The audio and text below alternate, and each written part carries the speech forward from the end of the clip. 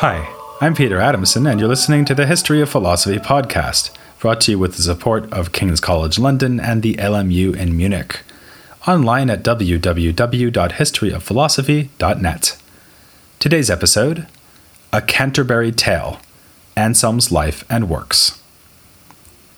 You will presumably be familiar with Douglas Adams, the author of The Hitchhiker's Guide to the Galaxy, a book with almost as many jokes about philosophy in it as this series of podcasts, and his are funnier. Another novel by Adams, entitled Dirk Gently's Holistic Detective Agency, is less celebrated, but has a scene in it that I like very much. In this scene, the title character, Dirk Gently, refers to Sir Isaac Newton as the renowned inventor of the cat flap. When it's pointed out to him that, more to the point, Newton also discovered gravity, Dirk responds that gravity was just waiting around for someone to notice it, whereas the cat flap was a true stroke of genius. A door within a door, you see. It's put to him that this actually seems quite an obvious idea, at which point Dirk says, "It is a rare mind indeed that can replace the hitherto non-existent with the blindingly obvious." Of course, being extraordinarily famous for one thing, when you deserve to be famous for other things too, is not that harsh a fate. Zeppo Marx, the obscure fourth Marx brother, would presumably have leapt at such a chance. And it certainly wouldn't have bothered Anselm of Canterbury, that he was in this respect the Isaac Newton of medieval philosophy. Fame was the last thing on his mind when he devised his so-called ontological argument, a proof intended to show that the existence of God is blindingly obvious, indeed entailed by our very conception of God as that than which nothing greater can be conceived. Anselm owes his renown mostly to this argument, yet even without it he would deserve a prominent place in the history of medieval philosophy.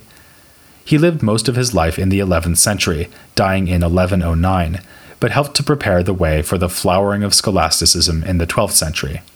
He was also a significant, though reluctant, actor on the political stage, whose life story will give us a first glimpse of the clash between the authority of the Church and of the state.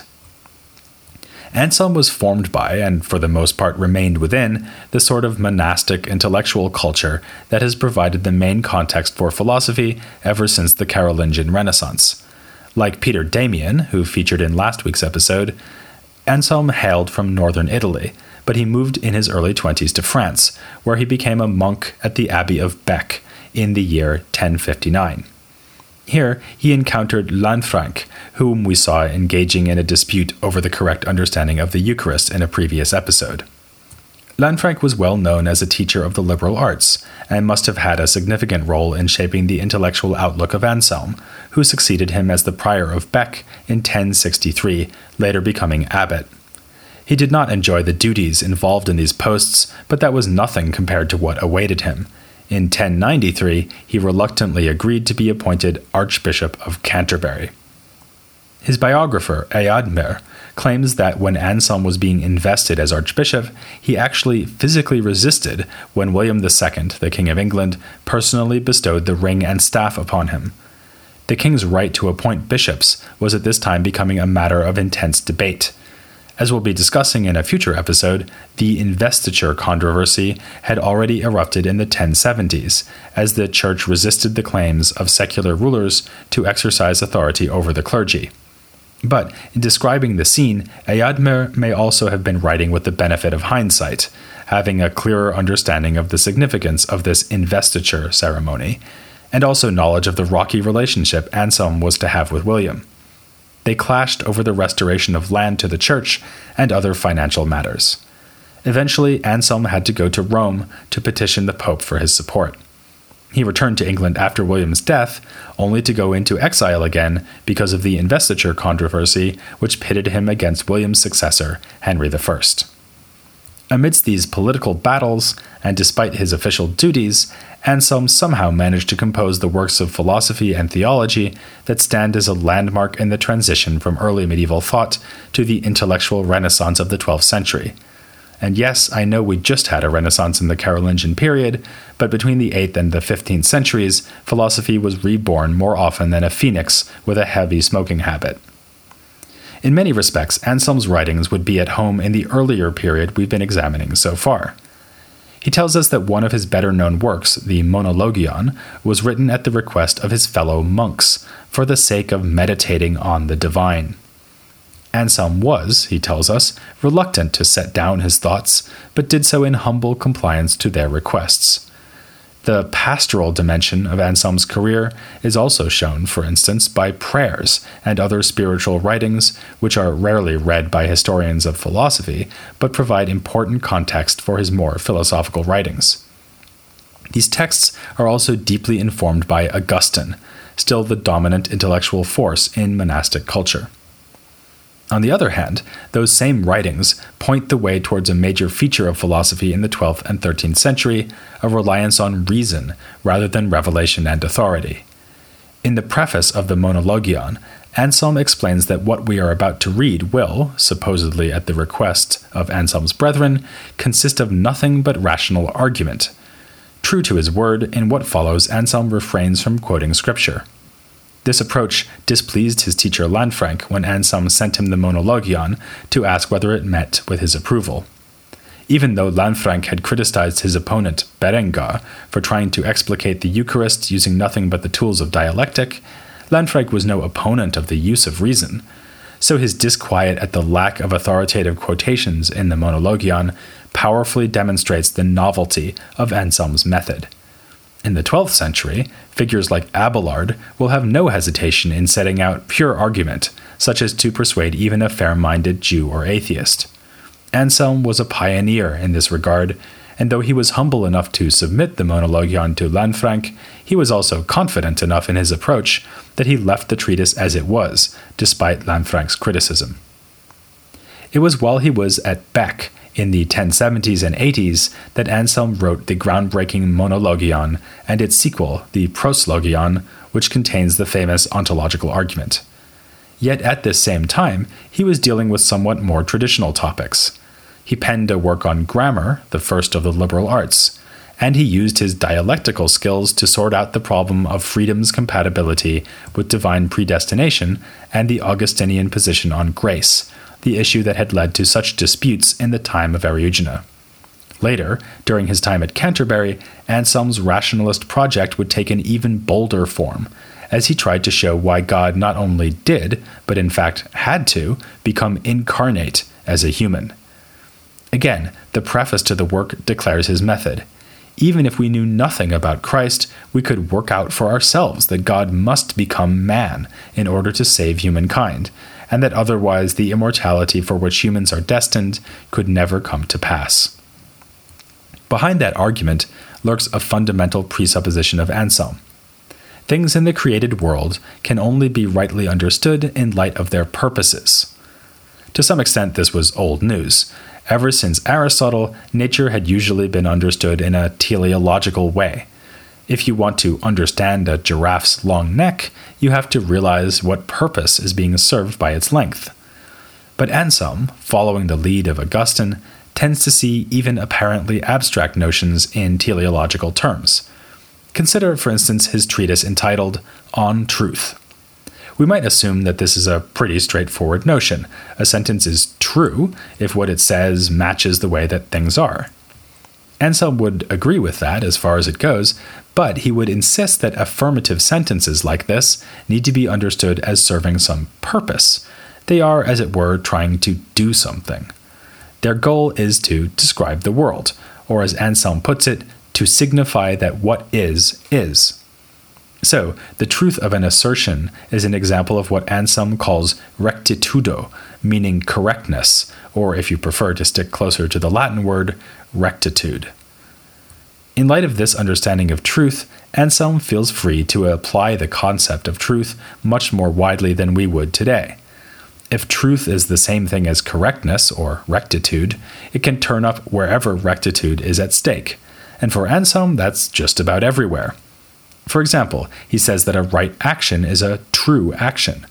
God, being purely good and the source of all other goods, is the ultimate example of something that is as it ought to be, so Anselm concludes that God is nothing other than truth itself. Finally, we can apply this concept of truth or rectitude to the human will. Since we can will what we ought to, as when we love God, or fail to do this, as when we sin, the will can be true or false. In other words, it can have or lack rectitude. Anselm develops this idea in 2 further treatises, which form a trilogy together with On Truth, called On Free Will and On the Fall of the Devil. Here, Anselm is trying to understand the sinful choices that led to the fall of humans and of Satan, a former angel who was punished for trying to usurp God's authority. Like On Truth, these treatises are written in dialogue form.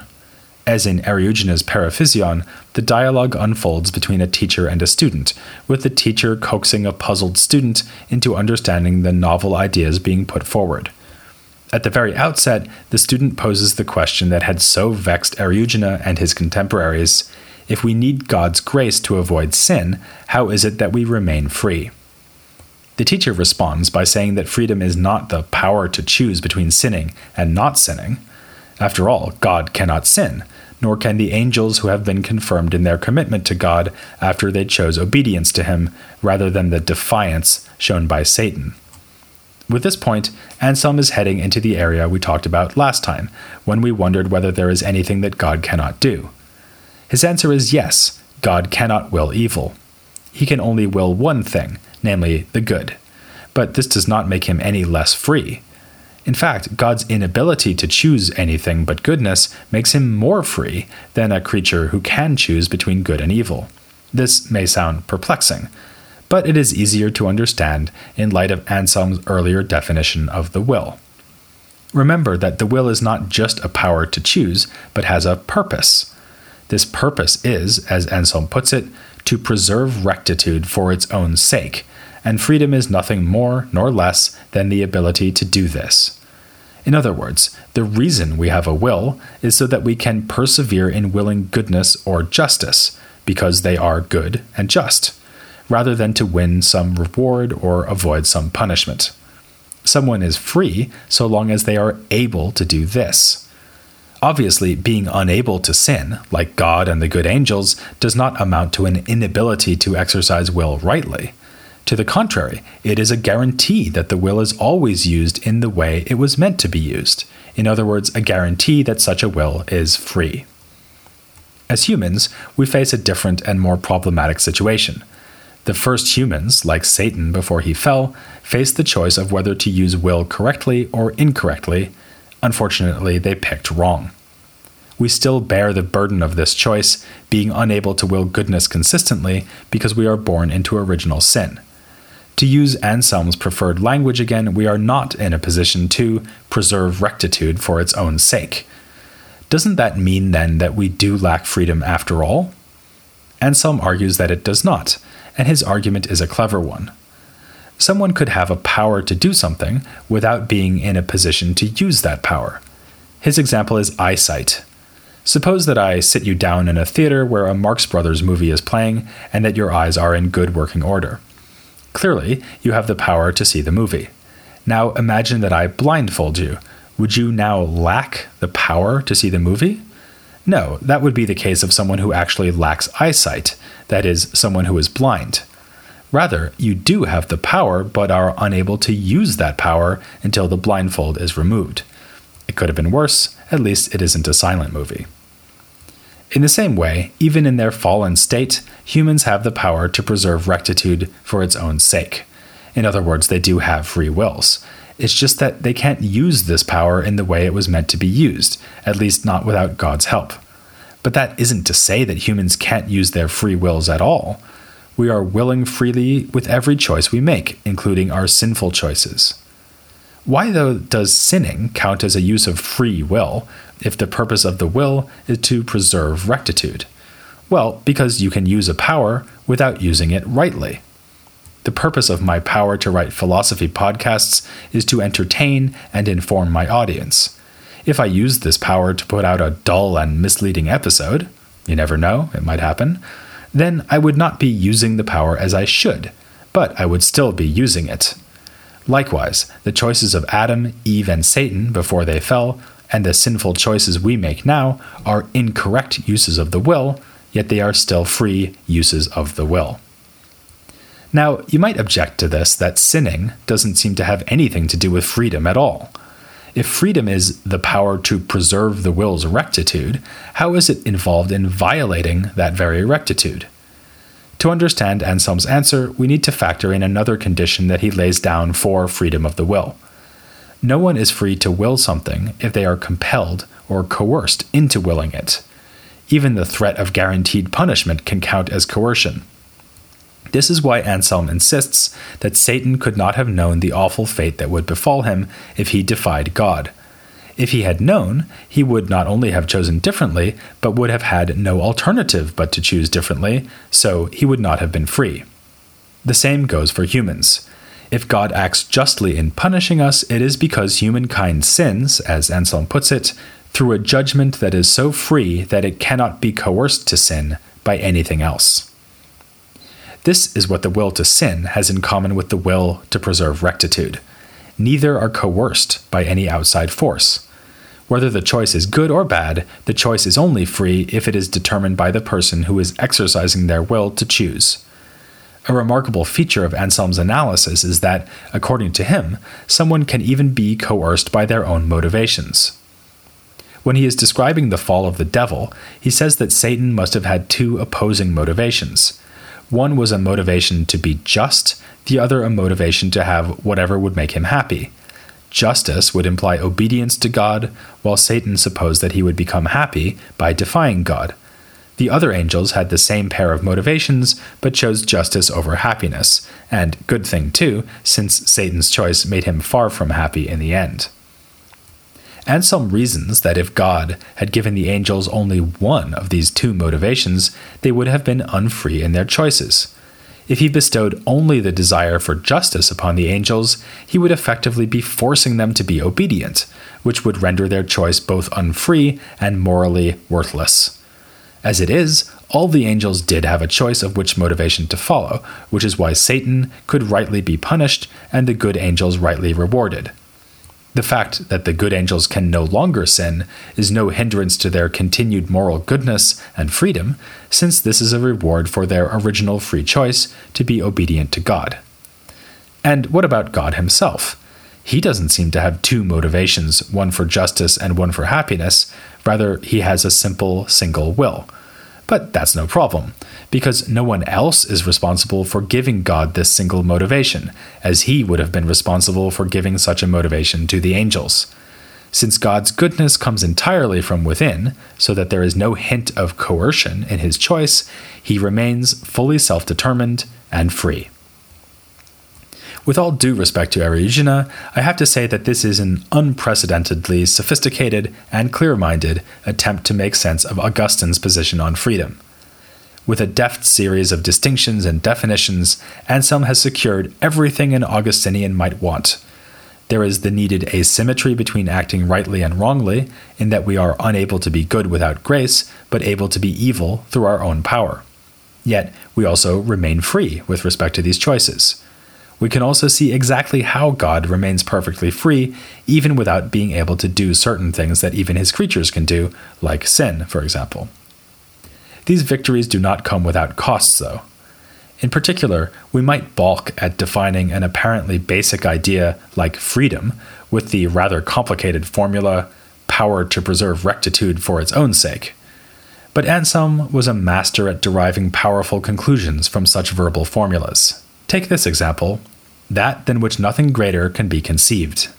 It should be blindingly obvious what can be proved on the basis of that phrase, but if it isn't, I suggest you join me next time, as we turn to Anselm's ontological argument for the existence of God, here on The History of Philosophy, without any gaps.